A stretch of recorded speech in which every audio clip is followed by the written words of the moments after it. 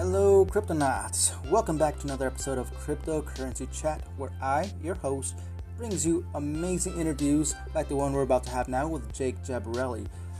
There's going to be more interviews coming soon as the channel continues to grow. There's more and more folks that are interested in being part of this podcast because it's so amazing, without a doubt, right?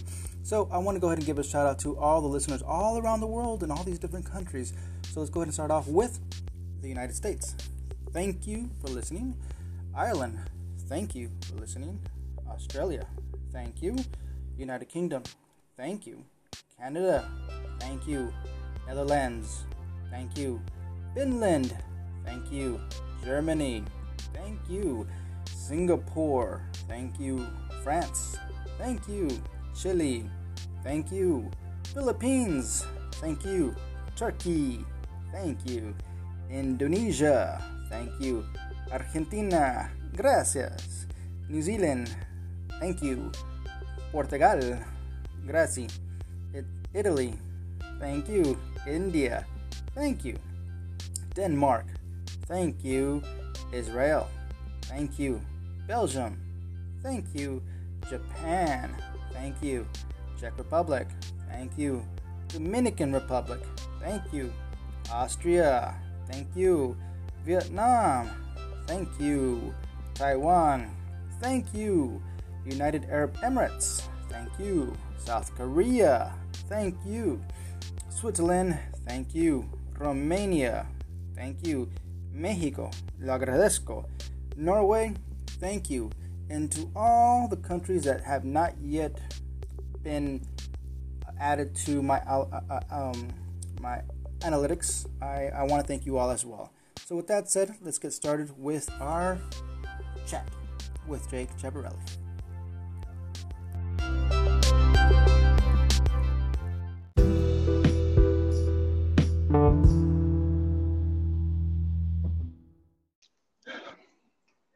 Hello, Cryptonauts. Welcome back to another special cryptocurrency episode. Today we have Jake Jabarelli with us. We're going to talk about a few topics today. We're going to talk about Uniswap because it's the hot thing right now. Also, we're going to talk about a few exchanges. We're going to talk about ETH 2.0. Is it coming soon? Or is it inevitably in the far, far, far, far distance? Also, we're going to talk about Bitcoin, bear or bull. All right. So, Jake, how's it going? It's going well, John. Thanks for having me on again. Awesome. Hey, thank you for joining my podcast. I really appreciate it. So with that said, let's talk about Uniswap because Uniswap is the thing right now in the market. Yeah, Uniswap, yes, it bears talking or explaining the concept. I don't want to run over too much about this, but it's important to let the listeners know pretty much what is the concept behind Uniswap. So to back up behind, Uniswap is a token, right? It's based on ETH. It's like an ERC token. But what does it do? What's the point of it? Every single token that's out there, for the most part, has a purpose. Bitcoin is just, a coin. But what does it do? Well, it's a cryptocurrency. Well, what does that do? Well, it's a way of exchanging value, right? So what's Uniswap do? Well, to back up, as I said, one of the things that the exchange market, that's any exchange, whether it be Bitcoin to ETH or ETH to Doge or Doge to some random coin, like Pinkcoin. I used to have Pinkcoin. The only way to exchange is to put your coins up on an exchange like Coinbase or Gemini or Binance and hope that a lot of other people out there want to exchange their coins with you. If they want to exchange ETH and Bitcoin, then you have to hope there's a lot of people who have both coins, or at least the other coin that you don't have. Uniswap is the concept, or at least the concept behind Uniswap is liquidity. Uniswap promotes liquidity, or it literally generates liquidity. In the normal fiat market, if you have a coin or even a product that you want to trade, but there aren't a whole lot of other people interested in trading, then there isn't a lot of liquidity on that thing you're trying to trade. Uniswap creates that. And it does it automatically. So people post Bitcoin and ETH in pairs, or ETH and Doge in pairs, the pair of coins. They post a bunch of that, or they stake a bunch of that coin. And then Uniswap gives them tokens of UNI, Uniswap token. That gives you like a recognition or a stake in that pair that you staked, that like I said, Bitcoin and ETH, or ETH and Doge, or something of that sort.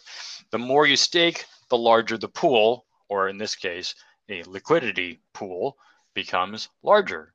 And then you have this massive amount of flexible coin pairs that you can trade with. So Uniswap is that. I hope that's clear to everybody. But as John and I have already figured out, there's a really cool video that we have both watched. I think you watched it, right, John? The box mining guy? Yes. Box mining. If you haven't checked out box mining, go to YouTube, type in box mining. He's awesome. He's awesome at explaining how Uniswap, how different protocols work. Yes, exactly. And so that's actually kind of how I got the gist of it. I'm just kind of paraphrasing what he said in one of his videos to explain, but he goes through the whole concept, like the advent of Uniswap onto right now, and how much money he's making off of it. Because after the airdrop for Uniswap, he actually did fairly well. A little bit jealous, honestly. Nice. But you got some up yourself, didn't you? I mean, I got it from ETH, since I mine ETH, but I didn't actually have any coin in Uniswap. I didn't actually get into it. I hate to say this, but I kind of ignore trends when they start up. I can even say that about Bitcoin. I heard about Bitcoin in 2011. I didn't get into it until 2014 because I was like, who cares about that thing? It's not. I'm not interested in that. But same thing with me. I mean, when I heard about Bitcoin, I think the way I was approached, and I think I spoke to you about this on the first time we did a podcast together, was that when I first heard about Bitcoin, it was presented to me in a way that it was like an apocalyptic coin. All right, hey, the American government's going to be shut down. You need to buy Bitcoin, and this guy was just like screaming at me, "Buy Bitcoin!" Like, well, I mean, he technically was right. I should have bought it when he told me, because he was literally he was mining off of his laptop at the time, and he was making some pretty good coin. Where did he go now? I don't know. He deleted his Facebook. I'm sure he has a few $1 million worth of Bitcoin by now. But yeah, I think he's doing pretty good. So congratulations to that guy. Yeah, some people have the vision. Not all of us do. So in any case, Uniswap is a token. It's really blowing up right now because it is making liquidity a thing. In the past, liquidity in certain unknown coins, like I said, Pink coin, which I mentioned earlier. I don't even know if there is a pink to anything liquidity pool right now that Uniswap supports, but they definitely support the major coins like ETH and Bitcoin and Chainlink and Doge. I don't remember all the pairs that are the more popular pools. But one of the things that I think I wanted to make a point about, which was the reason that Uniswap is taking off right now, it's not, so what, a new token joined the market. Great. Other than liquidity, I mean, what does that mean for you? Well, per our prior discussion, John and I, that is, we were looking at what's called yield farming, and this is a new term. Did you want to say it? Sorry, John. No, that's the big thing right now. Go ahead. Yeah. So yield farming is, you can find these on most of the exchange lists, like CoinGecko or CoinMarketCap. And if you go to the farm section, it'll show you what the current liquidity pairs or liquidity pool pairs are. And the excitement that everyone's bringing to is not just this airdrop of coins that people got into Uniswap, were given when Uniswap debuted, but the interest returns. So I think I may have mentioned this before, but previously on my channel, my YouTube channel, I talked about high yield investment programs, and high yield investment programs offer ridiculously high interest rates. Usually they talk about them in daily rates, somewhere between, let's say, 0.5% and 6%. And normally high yield investment programs are ridiculous. You should never invest in them because they're all scams. They're almost all Ponzi schemes or something of that sort, pyramid schemes. They're basically lying to you.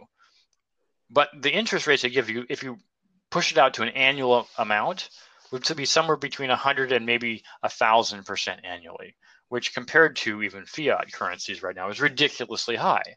Who would ever offer that kind of interest? Well, Mhm. check out yield farming, and you will find interest rates similar. I think what was it here? I was looking at.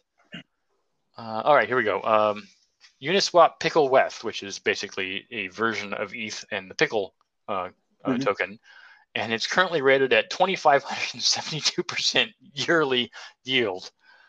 Yeah, that sounds impossible, but it's real. It's no longer just a joke. It's not just a scam. They're trying to steal your money. It's a real thing. And the reason for it, as far as I can tell, is because Pickle is not a very popular token. Not a whole lot of people trade in it. So But they're even if you trying to give you, go ahead, they're trying to incentivize users to use their platform, and they're in return they're giving them a higher yield yes, of coin, right? yes. So if you stake Pickle and ETH in this particular Uniswap pair for that liquidity pool, then you can earn 2,500% annually. I mean, it's hard to even imagine that because, like, in the fiat market right now, right, because of the downturn Right. with the pandemic, most fiat currency will pay you 2% annually if you're lucky. If that, if that, yeah. Another thing is that not only the 125% annual yield, you're also earning that interest on the coin appreciating in value. Yes. Which can easily go up to 1,000%. Easily with cryptocurrencies, easily 1,000%. Just holding it, just hodl. That's why that's my big word right there. Is hodl, hodl, hodl. Yeah, get your coin and hold on to it as long as possible, because you never know how high it will go. I think the people who joined Chainlink, 6 months ago, were never expecting it to go 1,500% up, but it did. Yeah. So anybody who put $10 in there now has 150. Same thing with what Yearn Finance.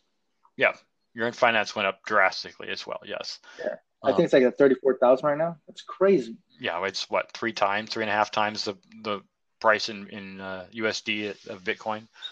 Yeah, crazy. So, yes, a very high amount.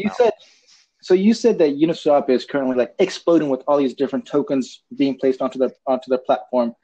Now the question is it likely in the near future, or in the near future, that Uniswap will actually explode on itself due to the amount of gas that's being used to make these transactions happen? Considering that gas right now to pay for a transaction fee is so extremely high, people are paying up to, you said, $400 I per don't think it's transaction. 400. Actually, when I looked at ETH gas station last, it was down to 100. It only burst up high because of all those people selling off their AirSwap drop, or Uniswap drop. Sorry. That's still insane. So for the average person that doesn't have that type of $100 per transaction, that's a lot of money. It's ridiculous. It seems like big bag holders are mainly using Uniswap, or would you say the everyday person is still using Uniswap? The great thing, in my opinion, about yield farming is you don't have to join a major pool. Now, granted, joining a major pool, per your own example, would more likely allow you to make a trade and get some tokens. But you don't have to join, a big ETH BTC liquidity pool. You can join like the Pickle one, like I was giving the example of. And of course, they're trying to incentivize people by giving them a huge interest rate on the tokens that they invest, just to move it. Now, to your question, will it implode? I don't think it will. And this is the thing that I think harkens back to our discussion earlier about Bitcoin and why we didn't get into it when it was in the beginning. We don't necessarily know where it's going to go. And if you watch Bitcoin over the last 5 years, we had that huge peak at the end of 2017, and then a fairly slow decline over many, many months. But then it peaked up again, and then it went down, and then it peaked up again, and we're already again here back over 10,000 US dollars. It's really, really difficult to definitively predict the market, even with all the charts that exist out there. For the long haul, I mean, no one can. Even the Oracle of Omaha, Warren Buffett, no one can do this. So the thing is to look at it from the standpoint of it's likely to go up over 10 years. yeah, it's probably going to go up over 10 years. If you just hodl for that long, you'll probably make money. You can always do day trading, but there's no guarantee there. And believe me, having done it twice and failed twice, I would not recommend it. It's failed big, not failed like, oh, I lost $100. No, I lost thousands. So Right. unless you're really confident, and even then that doesn't guarantee anything, I would recommend not doing it. But the point I'm trying to get at is that we don't necessarily know where things are going to go, but you can most likely guarantee it's going to be going up over a long period of time. So the hodl or hold strategy is a good one. Buy now and hold, buy now and hold, buy now and hold. If you can't, if you need that money for living, then you probably shouldn't be investing. But as far as Uniswap goes, it seems like a good idea because it's promoting something that's needed. There's been tons of tokens. I mentioned this in the previous podcast, actually, in the past. I don't remember. I used actually mined the Swamp Coin, SWAMP, Swamp Coin. I'm not entirely sure what that's used for. They do have a listing on their website for what the purpose is, and that was to make basically investment in Swamp more readily available, for people who live in those kinds of areas, to promote wildlife in that space. But the coin is worth so little, and nobody seems to interested in trading it. Maybe it just hasn't found its peak yet. Nobody, there's no reason to get into it. But it's like the same thing as Doge. Why trade Doge? It has no intrinsic value. There's no point in trading it at all. If anything, it's just for fun. It just happens to have been around for a long time. It's interesting that you mentioned Swamp Coin, or just Swamp in general, because that reminded me of something. I was watching a YouTube on Andreas Antonopoulos. If you don't know who Andreas Antonopoulos is, and Antonopoulos, for the listeners, definitely check out his YouTube channel. It's amazing. He provides so much content. He was talking about Ethereum 2.0, and on the back end, there's something called Swamp. I'm not sure how it works, but he was mentioning that, so I wonder if that has some sort of association there. Maybe. Swamp Coin is its own coin, but it's not. I'm not trying to get off topic. I'm just trying to give examples that if it's not a popular coin, it's probably not going to be very enthusiastic. But liquidity pools can make it a popular coin, and the whole point of coins like Uniswap, which promote exchange pairs and give them liquidity, automated liquidity, so you don't have to worry about a human actually waiting there and putting in their order. The advantage of liquidity kind of forces Uniswap and tokens like it to be permanently useful. We need liquidity. This is something that was a boon to cryptocurrency in general, because liquidity was so sketchy before, and now it's been evened out and kind of flattened out and made simple by the Uniswap token and things like it. Other tokens, there's tons of tokens that are like Uniswap, but it's promoting the same idea. So until, or let's say if liquidity just became a normal thing, then you might lose value in Uniswap and tokens like it. But because that's not a problem now, it's not an issue. So Uniswap has been booming, obviously. We all know that. And exchanges are falling behind. They know that, so that's why they're trying to jump on the bandwagon and try to make their own coin, or trying to adopt Unicoin, right? For example, Coinbase. All of a sudden, they came out a few hours later. They said, "Hey, we're gonna put Uni on our exchange." Yep. Who's gonna follow next, right? Well, it's because it blew up so much, right? But we were just talking about this earlier with the huge interest rates. Coinbase, Gemini, and Binance definitely wanted to get in on that. Oh yeah. So ETH 2.0. Let's talk about ETH 2.0. I think you should explain that again. What was that? I think you should explain what is ETH 2.0. Well, ETH 2.0, let's see.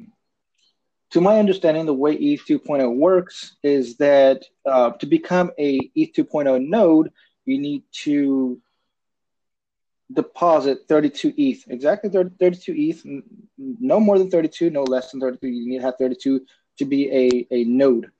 And becoming a node on ETH 2.0, well, ETH 2.0 is a transition from proof of work to proof of stake, right? Right. You stake those 32 ETH on the blockchain, to be a validator or a transaction validator, right? Yep. And in return, you're going to earn transaction fees for being a validator. Right. Now, currently, there is the Mandela testnet that's being worked on that's going to help bring ETH 2.0 into fruition. Currently, the next stage of ETH 2.0 is considered ETH 0. And then it goes ETH 1 and then ETH 2. So it's going to be a long transition over the next 3 years, from what I understand. Next 3 years. Right now, November is going to present the next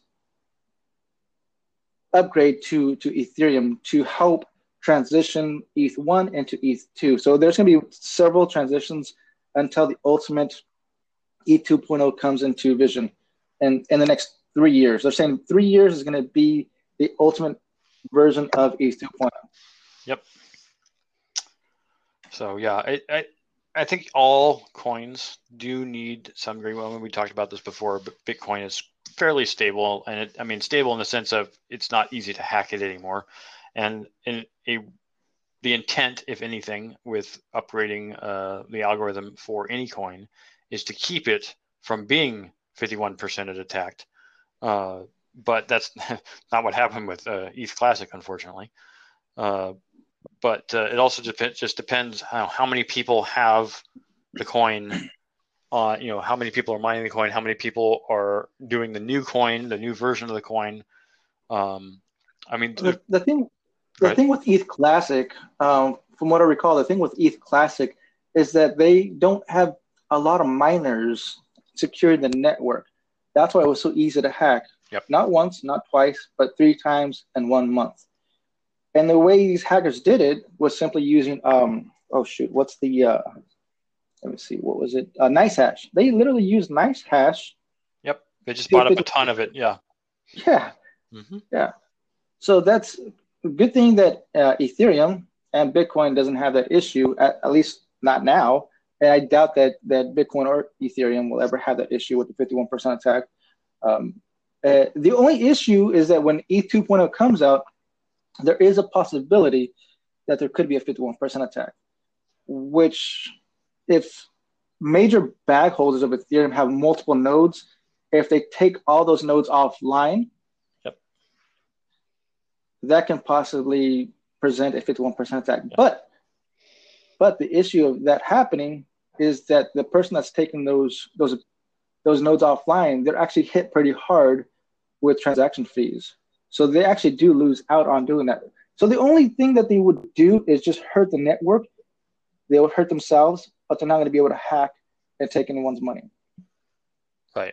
Ideally, it is if the network's big enough and there's no one single player that can take over the network, then you're right. They can't technically implement a 51% attack. But yeah, when in the transition period between 1 and 2 or 0 and 1, there's always that possibility, depending upon the ambitions of criminals. Right. Well, like you said, we're still in the growing phase. There's going to be a lot of friction going on as we continuously improve these protocols among all the different blockchains out there. There's going to be issues going on. The biggest issue with ETH 2.0 is that Vitalik Buterin wants to create something so new. People think that it's so easy to create a ETH 2.0. It's not that easy. There's so much behind the scenes that needs to be patched up before this can truly happen. So that's why they want to put it out in phases. Yeah, a staggered rollout is usually a good thing when you have a lot of people involved in a system. I know that in the past, some of the coins that forked, when they forked, I think even Bitcoin was one of the ones that forked to Bitcoin Cash. I was on Coinbase at the time. I had a small amount of Bitcoin, and it forked, and then Coinbase was like, well, now we have to give people a little bit of both. So I got some cash, and I still had some Bitcoin. But I guess it was somewhat, in a sense, early enough in the game that nobody was trying to 51% attack it. Although Bitcoin Cash really isn't worth very much, and hardly anybody minds it anyways. But it's that point where you realize this algorithm is no longer useful to us, or whatever proof of stake, proof of work function we're using to validate the blockchain isn't appropriate any longer, and we have to move to something different. So we're just trying to upgrade ETH. We're trying to make ETH better, and I have no issue with that. Bitcoin has forked at least 70 times, possibly up to 100 times since its inception. That's a lot. But that just shows that there's so much improvement. It's still in the infancy. There's still so much more that needs to be done to make Bitcoin ready for mass adoption. 100 times forked, that's insane. But people want this to happen now. I'm sure we all understand. We all want this to be mass adopted, but it's still not ready. Yeah, some of the problems were that there may be yet another thing that comes out. It would be important to watch this. I hope that the people who are listening to this would consider this in the future, that when a new technology comes out, like Uniswap, the concept of liquidity pools, that will somehow benefit Bitcoin and or ETH in the future. One of the biggest problems you run into, like the thing that happened literally when Uniswap blew up a few days ago, was the ridiculous cost of Gwei or gas when making transactions. And that's something that some coins have tried to remedy, like Nano, which I really liked using. Nano has a fixed flat rate. You never pay more than that. Doesn't matter how big the transaction or how small the transaction, you always pay the same amount. And that was something I was hoping would happen with Bitcoin. But Bitcoin was the pioneer. Nobody knew what was going to happen when you got far enough down the line. How would that be a problem? Well, it became a problem. Maybe another token will take over and do what Uniswap did. We'll have to see. Mm-hmm. So let me ask you, if you had only one choice to make, or either to choose one Bitcoin or 32 ETH, what would you choose? Well, I mean, 32 ETH is worth quite a bit more than one Bitcoin, right? Right. Yeah, absolutely. So you would choose ETH, right? Well, I like ETH. I will say that per my prior comment just now, I don't like having to use gas just to trade ETH, because if you want to trade any other coin that is associated with ETH, some ERC token, you have to have ETH. And that always bugs me. It's like, well, what if I just want to trade the token? Nope, sorry, I got to have some ETH. It was so annoying when I got my MetaMask account and wanted to use Mana, for Decentraland, and I didn't have any ETH in the account. So go drop in, $30 worth of ETH, and now you can start trading Mana. So I would say I would probably take a Bitcoin over ETH, even though I will say that 32 ETH is worth about just north of the current price of one Bitcoin. I'd probably still take the Bitcoin. So you did mention Decentraland, and I'm kind of curious. Decentraland has NFTs on it, right? Say again? NFTs? Yes, non-fungible tokens. Yes. Yes. Okay. Do you own NFTs? I don't own any NFTs because my first foray into Decentraland failed miserably. I was going to make a ton of videos about it, and I just could not get my avatar created. I mean, I made an avatar, but he's generic. I was trying to pick my name, my account name, and it never went through. I sat there and waited, not directly in front of the computer waiting, but I made the request, and it just sat there spinning, nothing happening. So I came back like 6 hours later and still hadn't completed. So I just canceled the transaction. So is this like a blockchain transaction, or is this like somebody in the back end that has to prove that? Oh, no, it's blockchain. It's a blockchain thing. Blockchain. Okay. But per the whole topic of this podcast, the reason that Decentraland was having so much problem is liquidity. It didn't have a lot of liquidity. Even though a lot of people had gotten into using Mana, the primary token for Decentraland, it still didn't have a lot. If you were trying to make a $5 transaction, you'd be hard pressed to make it. You really need to make a $100 or $500 US dollar transaction within Mana if you really want to get something done. But now that Uniswap exists, and I haven't checked, but I'm sure there is some ETH to Mana liquidity pool.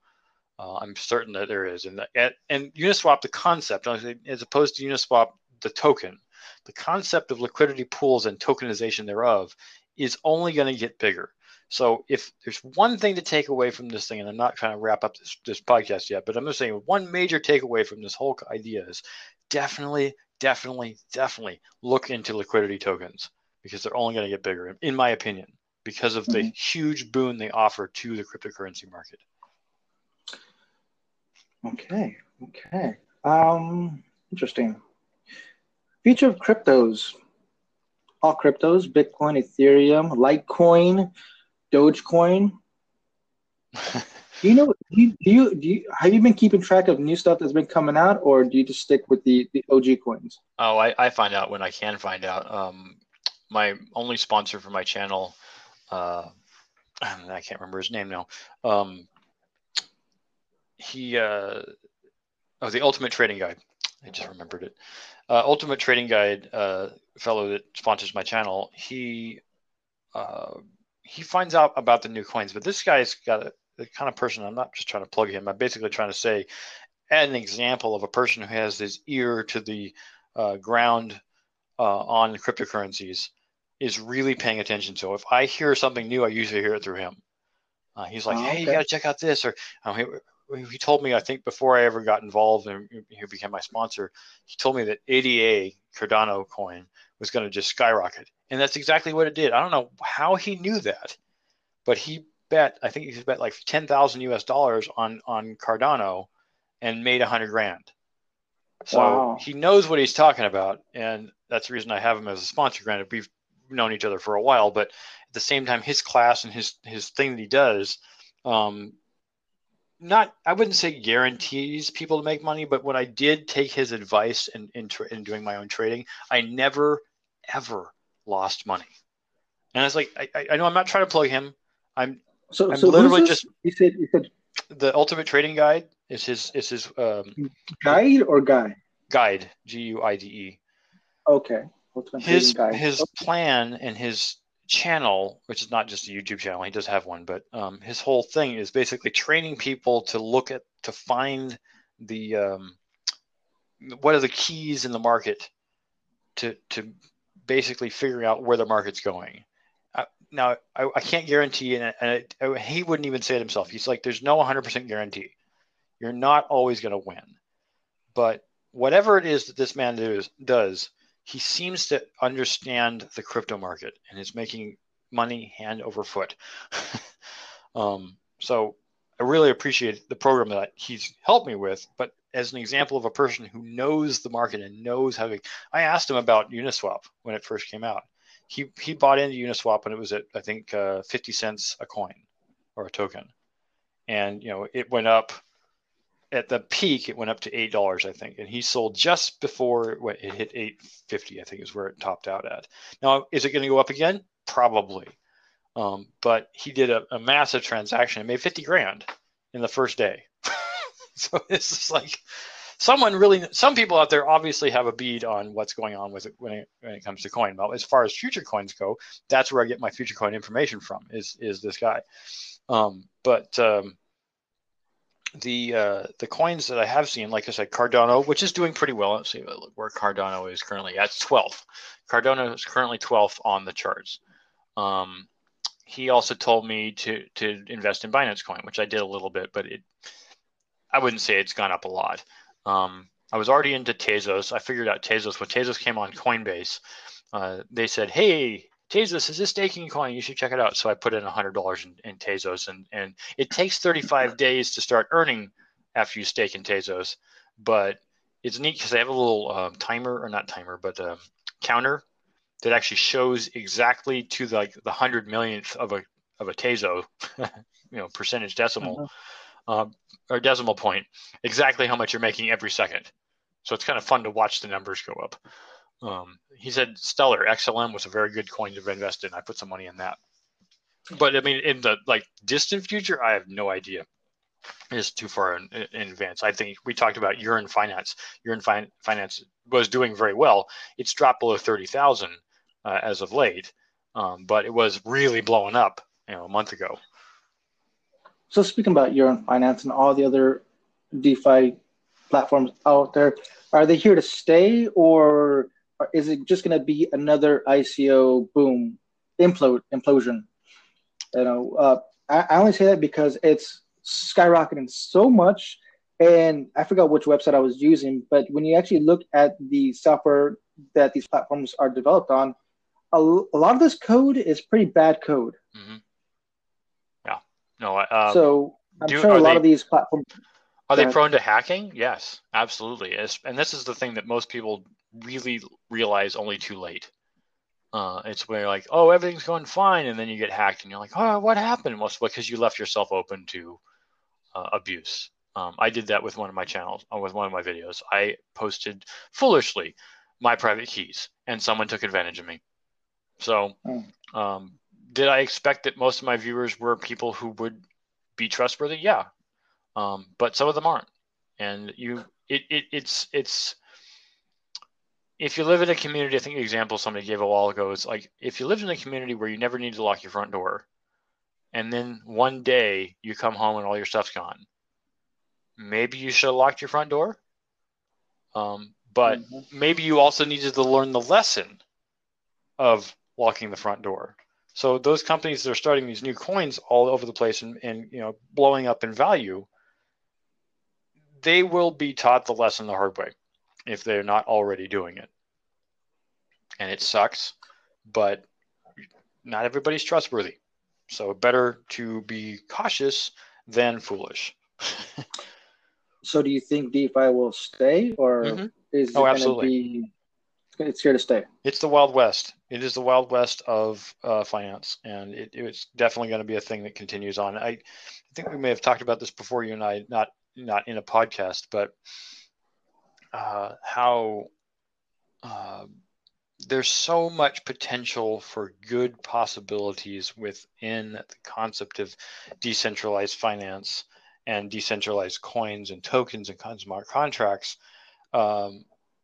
People were looking for a way of getting around this. I think I may have mentioned this to a while back. What is his name now? I can't hit that brain fart. I would say the grandfather of modern finance. I mean fiat finance. Now I can't think of his name. I read his book. My dad was a what's it called, CPA, and he encouraged me to read this book. The guy won the Nobel Prize in Economics in 1976. But regardless of his name, the point he was making is that in the future, and he recorded this in the early 70s, like 1972, on some TV channel he was on, that we needed to get the world itself needed to get away from banks. They needed to get away from the way that banks were holding money, because banks are so jealous. And I don't mean jealous like a human be jealous, but they're just they want everything. They want all the money. And we need to make sure that they don't have control over it. We need something that regulates itself. So he talked about what he called an e-currency, electronic currency. And he basically predicted Bitcoin, 35 years before it happened. And that idea, his idea that became the reality that we are experiencing now, is the way that finance is going, in my opinion.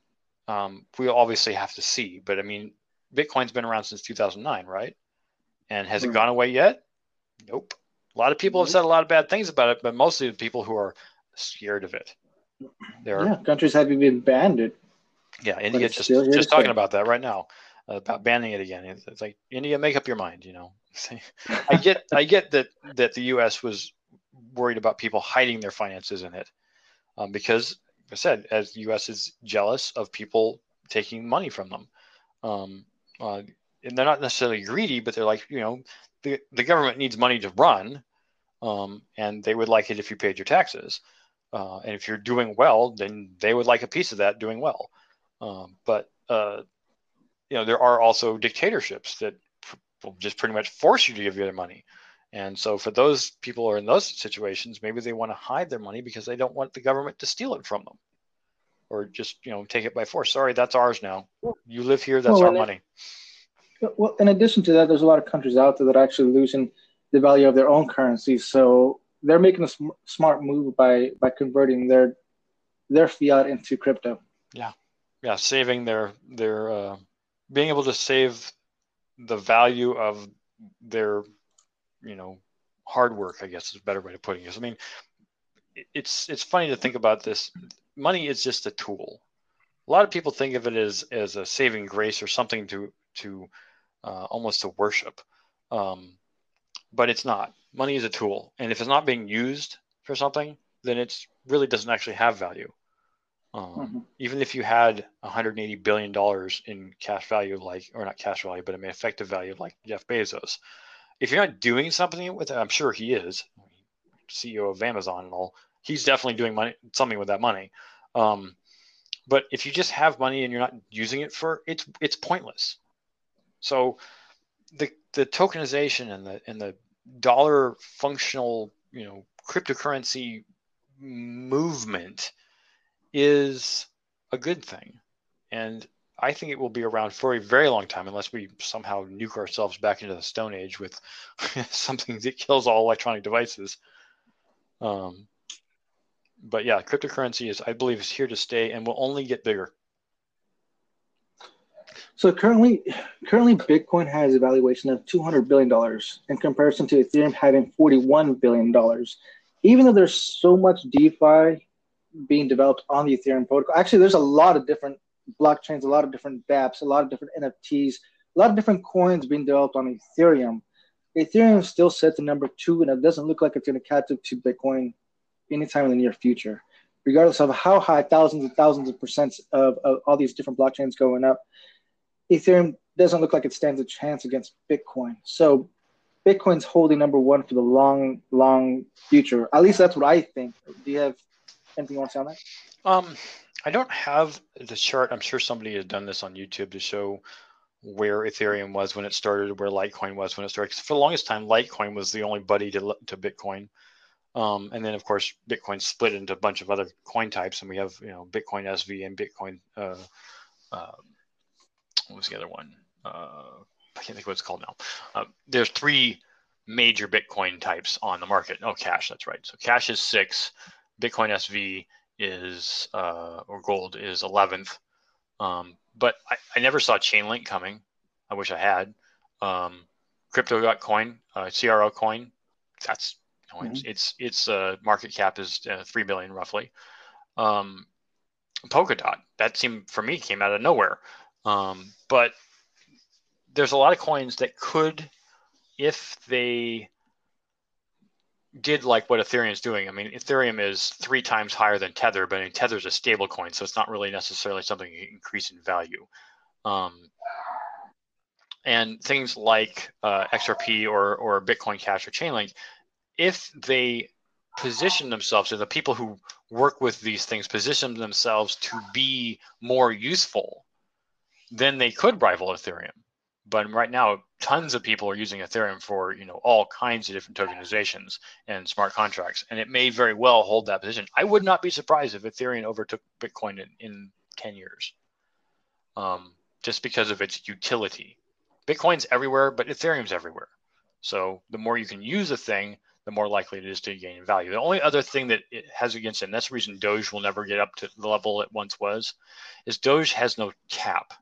The Dogecoin will continue to be mined indefinitely. So that's what's going on with Ethereum right now. Ethereum technically has no cap as well. Right. Currently, it has no cap. Right. Once it does fork to 2.0, I think I'm pretty sure once it forks to 2.0 that the cap will be activated, and that's whatever's been printed is out there, and that's all there ever will be. Yeah, but currently there is no cap for Ethereum. Well, think about 42 coin. I don't know if we've talked about this before, but 42 coin, there's only 42 coins of 42 coin. I mean, you can have fractional amounts of 42 coin, just like you can with Bitcoin and really every other coin for except for like Tether. Is that scarcity creates value. So because Bitcoin can only have 21 million tokens, or actual, total integer values, although it can have 100 billion of each one of those, so Satoshi-sized pieces. as it decreases in availability and becomes more sought after, it will go up and down. The same thing can happen to Ethereum, but Ethereum can be lent out in ERC token types and smart contracts and such. If you can expand the functionality of Bitcoin, like Ethereum's already been expanded, then we have higher potential for its use. The more use, the more value, and of course, the higher the price. But ideally, and we talked about this before, with the Tether coin, or things like Tether and stable coins, you really want Bitcoin to be, if it's going to be a currency, it needs to be stable. In order to hold value, it needs to stabilize itself. Well, fortunately, somebody decided to make a stable coin, actually many stable coins, but so that those things can sit at a flat rate or relatively flat rate and not have to fluctuate, so you can trade against them. And the point of creating USD Tether was to have something to trade against Bitcoin with. But it seems like to me that Bitcoin and Ethereum is the workhorse, and Bitcoin is the place to store value. Now, would you? Well, hold on. I got two things. One, I'm looking at 42 coin right now on CoinGecko, and I can't believe it cost 4.307 Bitcoin to buy just one 42 coin. 4 Bitcoin to buy one 42 coin. Well, it's the same That's thing insane. as what's the other coin we were talking about just a bit ago? Yearn Finance, right? Yearn Finance coin or token is worth 26,242 according to CoinGecko right this moment. I haven't updated it in a few minutes, but it's just a limited number of coins available, so the price goes up. I don't know if there's any coins out there as like the one coin. I think they talked about that there's only going to be one of the one coin. Really? And of course you could fractionalize it just like you can with Bitcoin, but then who owns the one coin? Well, if you don't make if your token or your coin isn't accessible to everyone or easily accessible to everyone, then no one's going to buy it, just like Swamp Coin. But if it's highly accessible and highly useful, and there's a lot of availability, like Ethereum, then it could be worth a lot. At one point, I owned, I'm trying to think of how many Litecoins. I had a little over 250 Litecoins at one point, but they weren't worth very much at the time. They were like $2.50. And I was happy that I had that because I was mining Litecoin for a very long time. And I was like, okay, well, I'm going to sell this, not thinking that Litecoin would ever be worth, I think at its peak, close to $400 a coin. But I did see the writing on the wall when it came to Bitcoin. Bitcoin's value just kept going up from 2016 all the way through the end of 2017.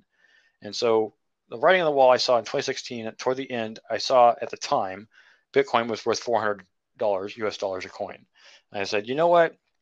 I think Bitcoin's going to double in the near future. So I bought one $400 Bitcoin at the time. I couldn't have predicted the future. I had no idea it was going to go to 10,000 or 20,000 almost. But I sold to cover when Bitcoin reached 800. So I sold half and kept the other half and just let it ride until December 19th, when I used that remaining half of Bitcoin to buy two Bitmain L3 miners for $10,000. Wow. So yes, I managed to, just happenstance. The plan was just, look, the price is going up. The guy was willing to sell. He had two miners. I knew I could make money on them, so I just said, here's a half of Bitcoin, and he gave me his miners. But I mean, if I'd held on to it much longer than that, it would immediately drop, and it did. Shortly thereafter, the price of Bitcoin dropped from 20,000 down to like 15,000. Well, at least you made use of that moment. As for me, I hodled my bag because I still think it's way more than it's valued way more than $20,000. So that's why I ended up holding my bag. And to this day, I'm still patiently waiting. But I'm not just letting it sit in the wallet. I have my stuff invested into the Celsius network, where I continuously accrue compounded interest each and every single week. So I'm very happy with that, and that's where it's at. So yeah. I'm happy with that. Yes, and Celsius is doing well. So I'm glad that you made that decision to drop it into Celsius or the cell. I just wish. I live in California. For the listeners out there, I live in California. Unfortunately, in California and other states, we cannot earn cell on our coins. We could only earn crypto for crypto, which is still fine. But I wish I could have accumulated a little more cell, because now it's up 1,000% since the beginning of the year. It's insane. Yeah, that would have been nice. But yeah. There's other exchanges, there's other places to go. So sure. But Cell is not a bad place to hodl rather. Yeah. I like it. I'm very happy with it. I'm more comfortable with the fact that Alex Mashinsky, the CEO of Celsius Network, does come out every single Friday and has a Q&A every single Friday. And I think it makes the community more comfortable that there's a face there that's just going to talk about the next stage of what the platform is going to do. So I'm really happy about that. Awesome. I do want to talk to you about Bitcoin and all the Bitcoin copycats: Bitcoin Cash, Bitcoin SV, Bitcoin Gold, Bitcoin Silver, Bitcoin. I think there was like Super Saiyan Bitcoin or whatever it was. There was a bunch of different Bitcoins out there, right? Right. Would have Bitcoin been more valuable now if all these split chains all these developers from these different split chains from Bitcoin, to continuously improve the Bitcoin protocol? Or would it not have as much value regardless of the blockchain being improved?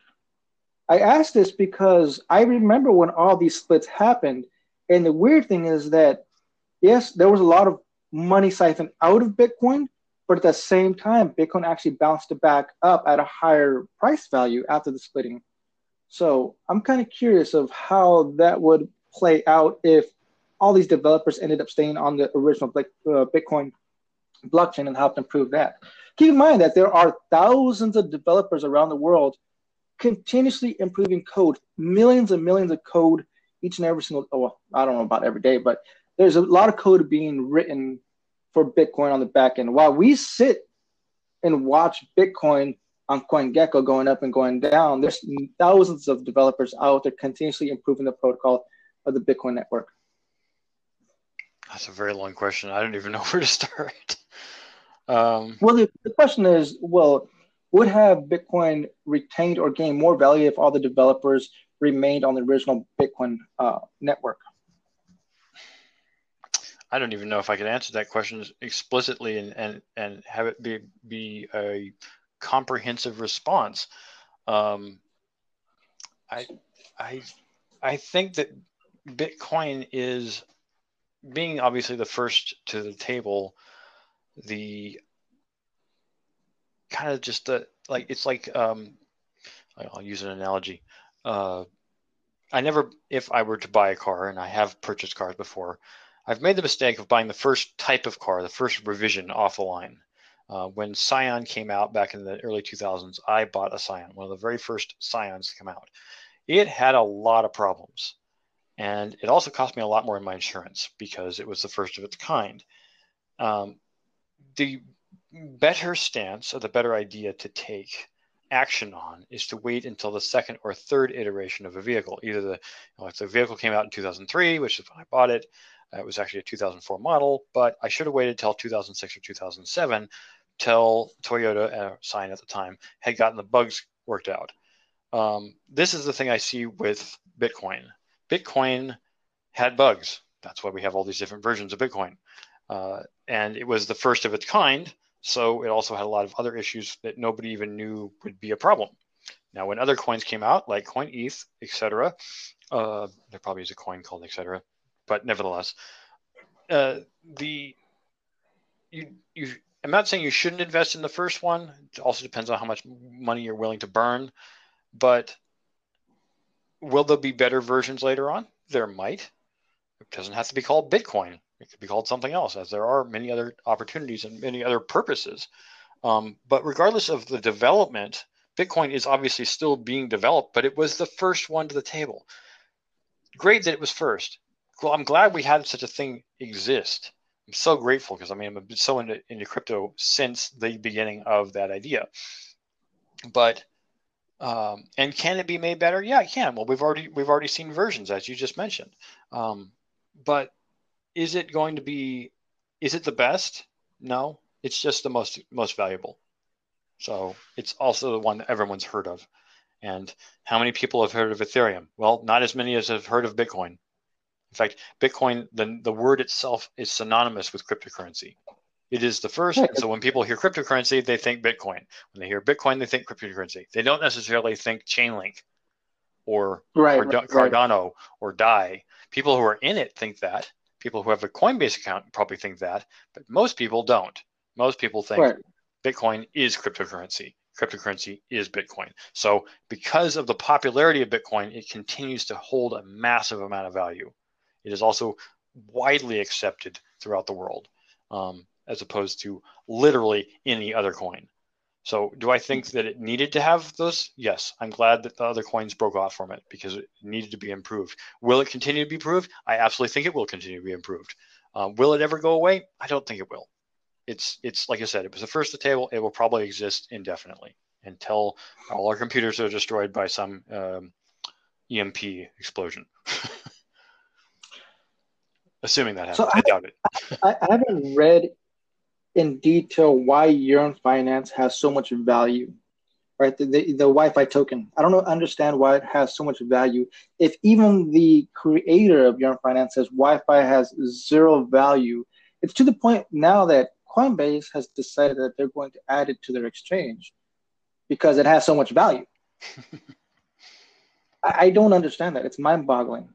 Well, I would compare, not necessarily favorably, but comparably, the concept of Wi-Fi, that's WFI, or letter Y, FI, not Wi-Fi like internet.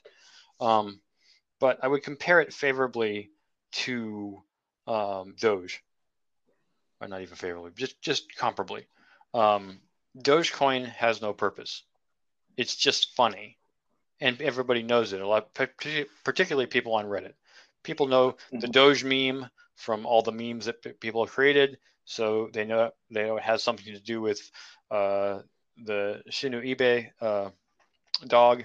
I think that might be mispronouncing that. Shiba Inu. Anyways, that particular Japanese dog, and they know that it doesn't have a lot of value probably. And a lot of people who are on Reddit know that they can trade and tip people in Doge. That's about all Doge really is. It doesn't really have a purpose. It just is. And so to me, it's the same thing. Yearn.finance. What is that? Well, it's a DeFi, right? But what purpose does it have? Well, does it really act like a DeFi coin? Sort of. Can you earn interest on it? I don't even know. But it seems to have fallen into, because of its name, it's fallen into that Doge format of the, hey, this thing, DeFi finance, Yearn finance, it's the same thing. Whether or not that's true doesn't seem to matter, because the same thing goes for Doge. It doesn't matter if it's just a joke coin. It is a joke coin, but because people know the name, it's popular. I think it's a lot of FOMO, in my opinion. It's 100%. I don't understand Yearn Finance. Maybe I got to just, obviously I need to read up more on it, but it came out of left field and it skyrocketed to nearly $40,000 like overnight. Basically, it's crazy. Yep. It's crazy.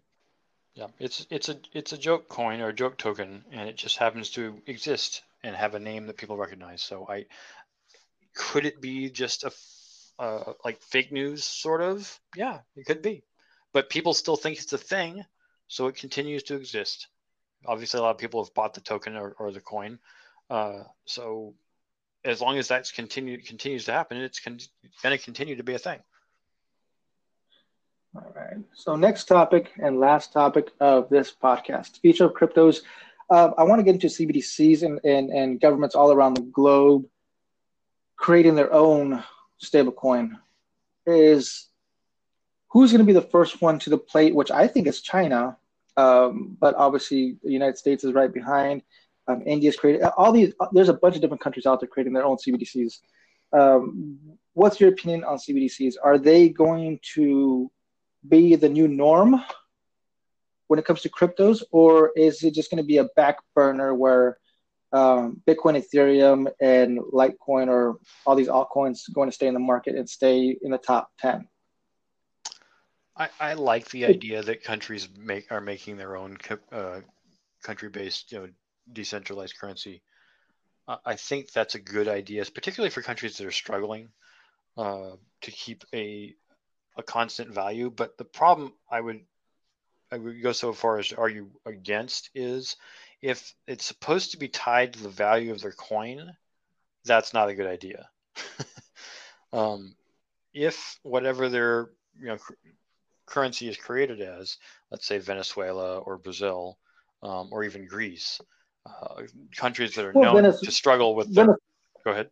Venezuela had their Petrocoin, and I believe they had their Petrocoin backed by the barrel of oil. But that kind of fell. It fell. Yeah, it didn't work. It's because of corruption in the government. And yes, I would say that if the corruption issue hadn't been a thing, then it might have worked. But the problem with, and this is my opinion, and it's a political statement, in fact, the problem, in my opinion, with Venezuela is greed. There's so much greed and so much lack of oversight and regulation. And of course, if there was regulation, it wouldn't matter because of the greed and the corruption. If your people, the very people who are in control, don't care about the rules, then it's not going to matter how many rules you put in place because they're just going to ignore them.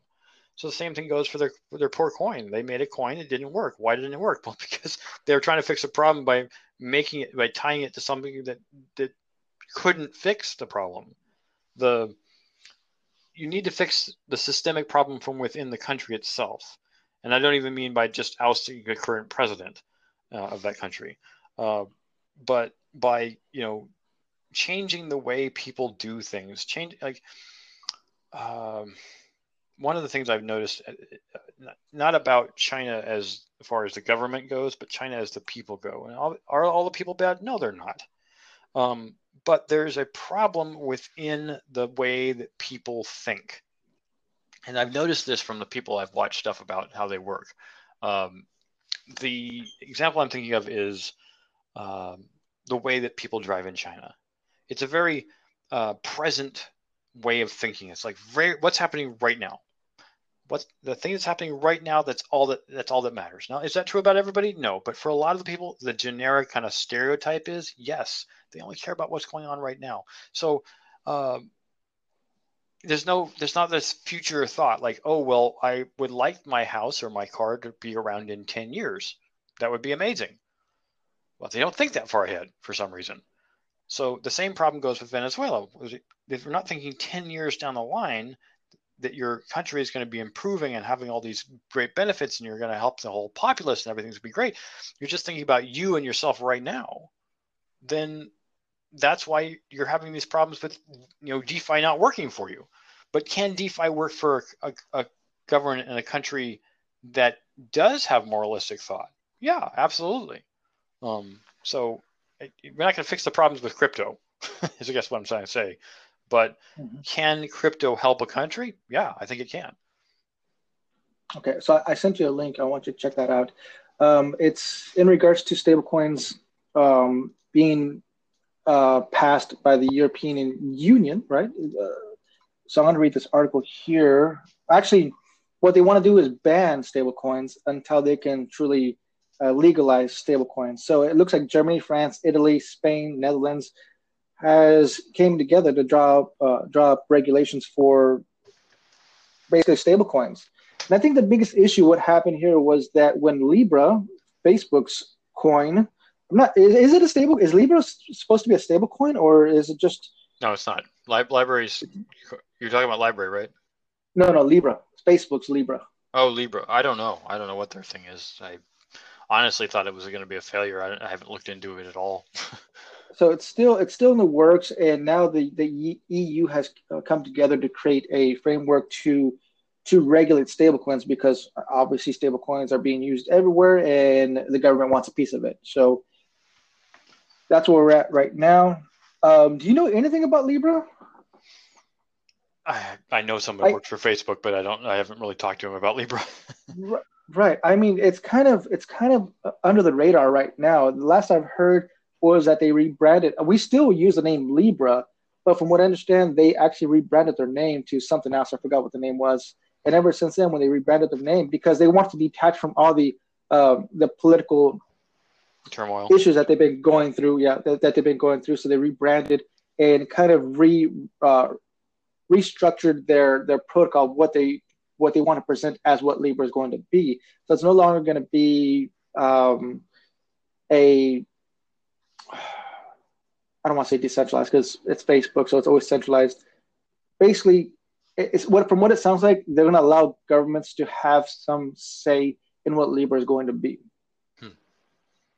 Well, Facebook is a monstrous entity, which I don't think even Zuckerberg imagined it would ever be to the level at which it has reached.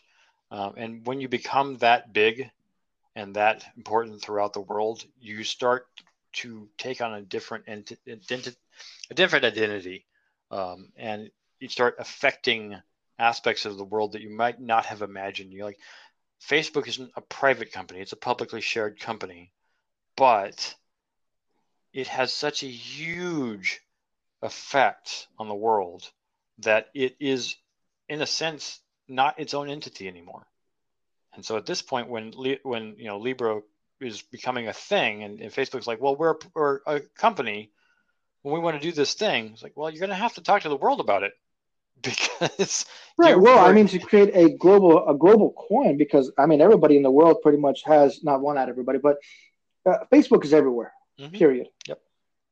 Now, if you have the option, especially in a country that is like a communist country, for example, if you have the option to jump into the Facebook app and do a private one-on-one transaction without the government's involvement with another person that has a Facebook account, and just scan someone's QR code and like, here's your sandwich, here's your loaf of bread, the government wants in on that. Yep. Right. Yep. And for the time being, it looks like Facebook's going to take all those fees. Yeah. We're not a united planet yet. And so until that happens, and it may be a long time still. So is it a good thing that Libra is going to be part of our global economy? Well, I mean, it's a part of the economy of the people who actually use Facebook to that end. I don't know. I don't have an opinion. I don't use Libra, and I won't ever use it. I don't give money. In fact, Facebook barely knows who I am, because I don't really like it that much. Yeah, I don't have Facebook. The same thing, because they ask you for so much private information. It's ridiculous. Yeah, they don't have my birthday, so they don't know much. Honestly, I'll ask you while I have a chance, because I've been meaning to ask you. Do you happen to know if there's a decentralized social media app such as Facebook that's out there? Yes. Library can kind of act like that, but I mean, so as far as social media goes, I think it was Minds, MINDS. Minds? Yeah, Minds is it portrays itself in that sense. Interesting. Okay. Yeah. So I did check out more than one. There's more than one though. Minds is not. It's just the one that came to my thought. I'm sure there's another one out there. Yeah, there was one that I checked out that I didn't create an account, but I was checking out some YouTube videos out there on the Mastodon platform, and it's kind of like a hybrid between Twitter, Reddit, and Facebook. Okay. It's a hybrid between them all, so it's decentralized. It's still in the works, but it's out there. You can create your own site. And not only that, I think what it is that once you create your own site, you create your own laws and regulations within your website, your own network, because you're like a network holder. So if you want to ban what people are talking about on your platform, or you can allow people to post and say anything that they want. There is no regulation. You are the regulator of your website. Yep, that'd be somewhat interesting. I have not looked into that. I should probably check it out. But, well, you let me know. I haven't created it yet, but Mastodon. yeah, like I said, I used Minds. Minds was the one that actually it's been around for several years now. Minds, okay. But you can sort of do the same kind of thing with Library. It's not really a social media; it's more just media.